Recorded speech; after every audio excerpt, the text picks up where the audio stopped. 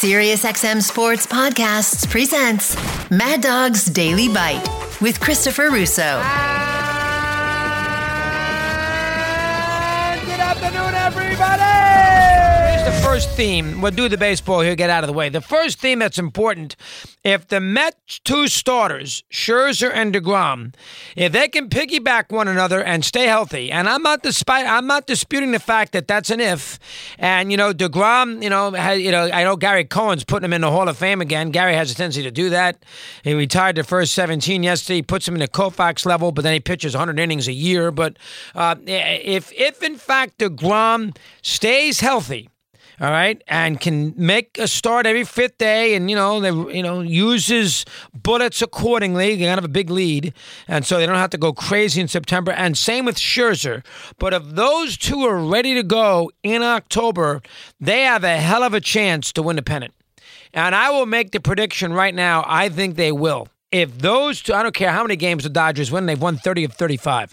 If the Mets can stay healthy with the two starters, and I don't care who pitches game 3 in a short series or even game 4, they have a lot of possibilities. They have Carrasco and Bassett and Taijuan Walker. They'll figure somebody out. But if those two can stay healthy, I think that team could very well win the pennant. The Dodgers are an excellent team. They got a great offense, but the Dodgers in a big series are going to throw Gonsolin and Tyler Anderson at you, with Kimbrel trying to, dear life, get 3 outs in the ninth. Now, it might be Blake Treinen by that point. They might figure that I got to get off Kimbrel. They can't let Kimbrel blow a pennant for him. But I really do think that the Mets have a hell of a chance to win a pennant. That's the first thing that I wanted to get across here. The second thing I wanted to get across with the baseball, and I was no doubt about it. I mean, the Padres, Soto, I don't care who they had to give up. Soto was there for the taking. They had to go out there and make that trade. I mean, that's just all there is to it. Whether they can re-sign him in a year or two, who knows?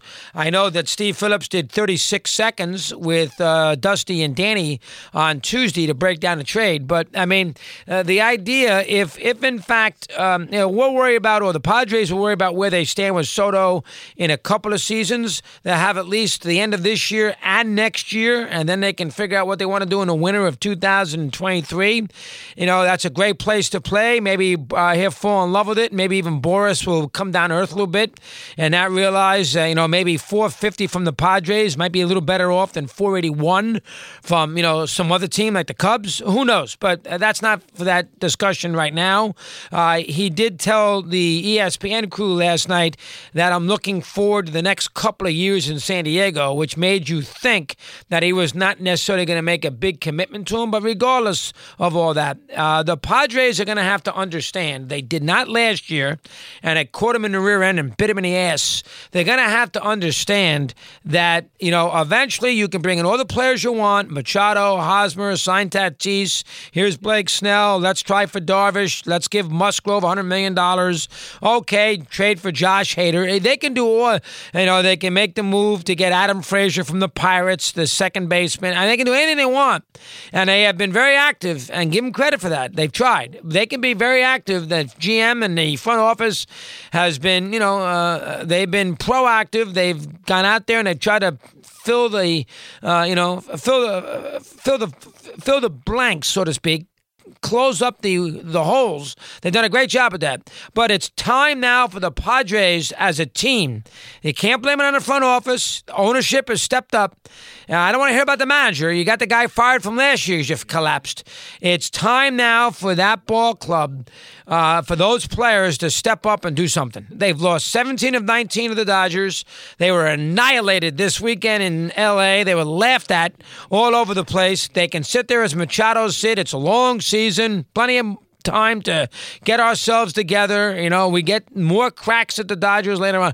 Listen, you cannot go to L.A. for the weekend 4 days after you made a huge trade, or 3 days after you made a huge trade to get Soto, and then you get Drury from the Reds and everything you do, and then go there and basically get destroyed. They've been outscored 55-18 in the games against the Dodgers this year. They've won one game in Dodger Stadium. The Dodgers are 30-5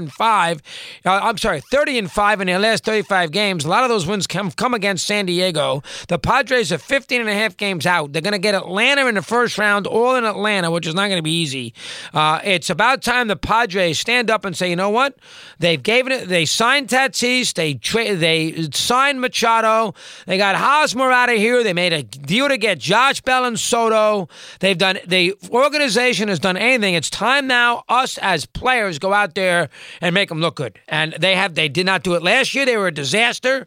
They were an embarrassment. They won 78 games and fired the skipper. And, I don't like what I've seen here in the last possible weekend. I watched some of the games this weekend. They were a no-show at Chavez Ravine. And that's embarrassing for that franchise. And that's a franchise that has never won a thing in its life. Its biggest star is Gwynn, and he was a great Padre, but it's not like they're littered with Mickey Mantles on their resumes over the last 60, 70 years. They have been to what? One World Series, and they got annihilated by the Yankees in 98. It's not like they've been to 2 World Series, and in the 2 World Series, they won 1 game. They've lost 8 of 9. Now, the Tigers were good in 84, but they got killed. They got destroyed by the Yanks 14 years later. Gwynn was in both World Series. It's about time that the Padres sit there and say, you know what?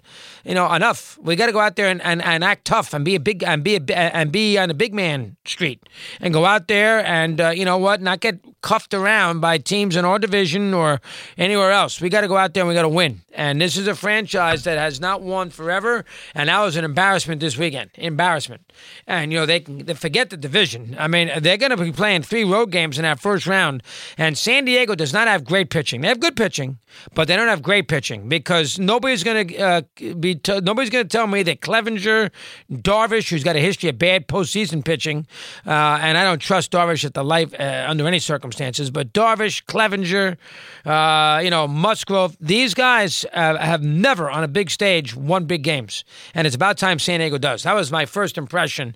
Hey, listen, nobody can argue with the Soto trade. I don't care who they gave up. You get Juan Soto for 2.5 years and 3 pennant races, quite possibly. You got to make that trade. So, I mean, that's a no-brainer. Now, listen, I think that the writers have the writers who want to compare him to Ted Williams and Babe Ruth, they have conveniently forgotten that this year he's hitting .250 with 20 homers. So, I mean, it's not like, they bring up the on base and the walks and this and that. Bottom line is he's hitting .250 with 21 home runs. So, he has not been, he was in a bad situation in Washington, so you got to give him a break on that.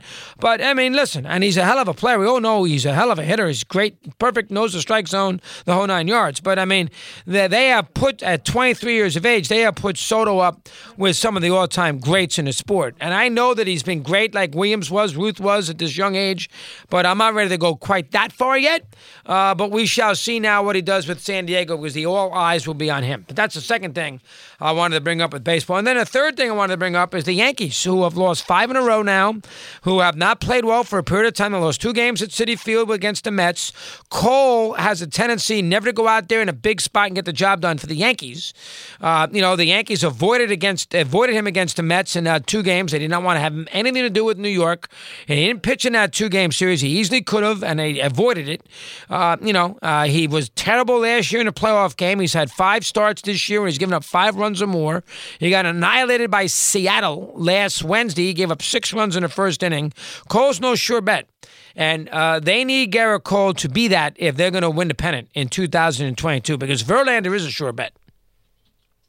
All right, Verlander and Valdez and all those pitchers and McCullers, who throws his glove out in the mound and he kills the Yankees. I mean, Houston's better than the Yankees. They have been historically. They have been this year. They're a better team.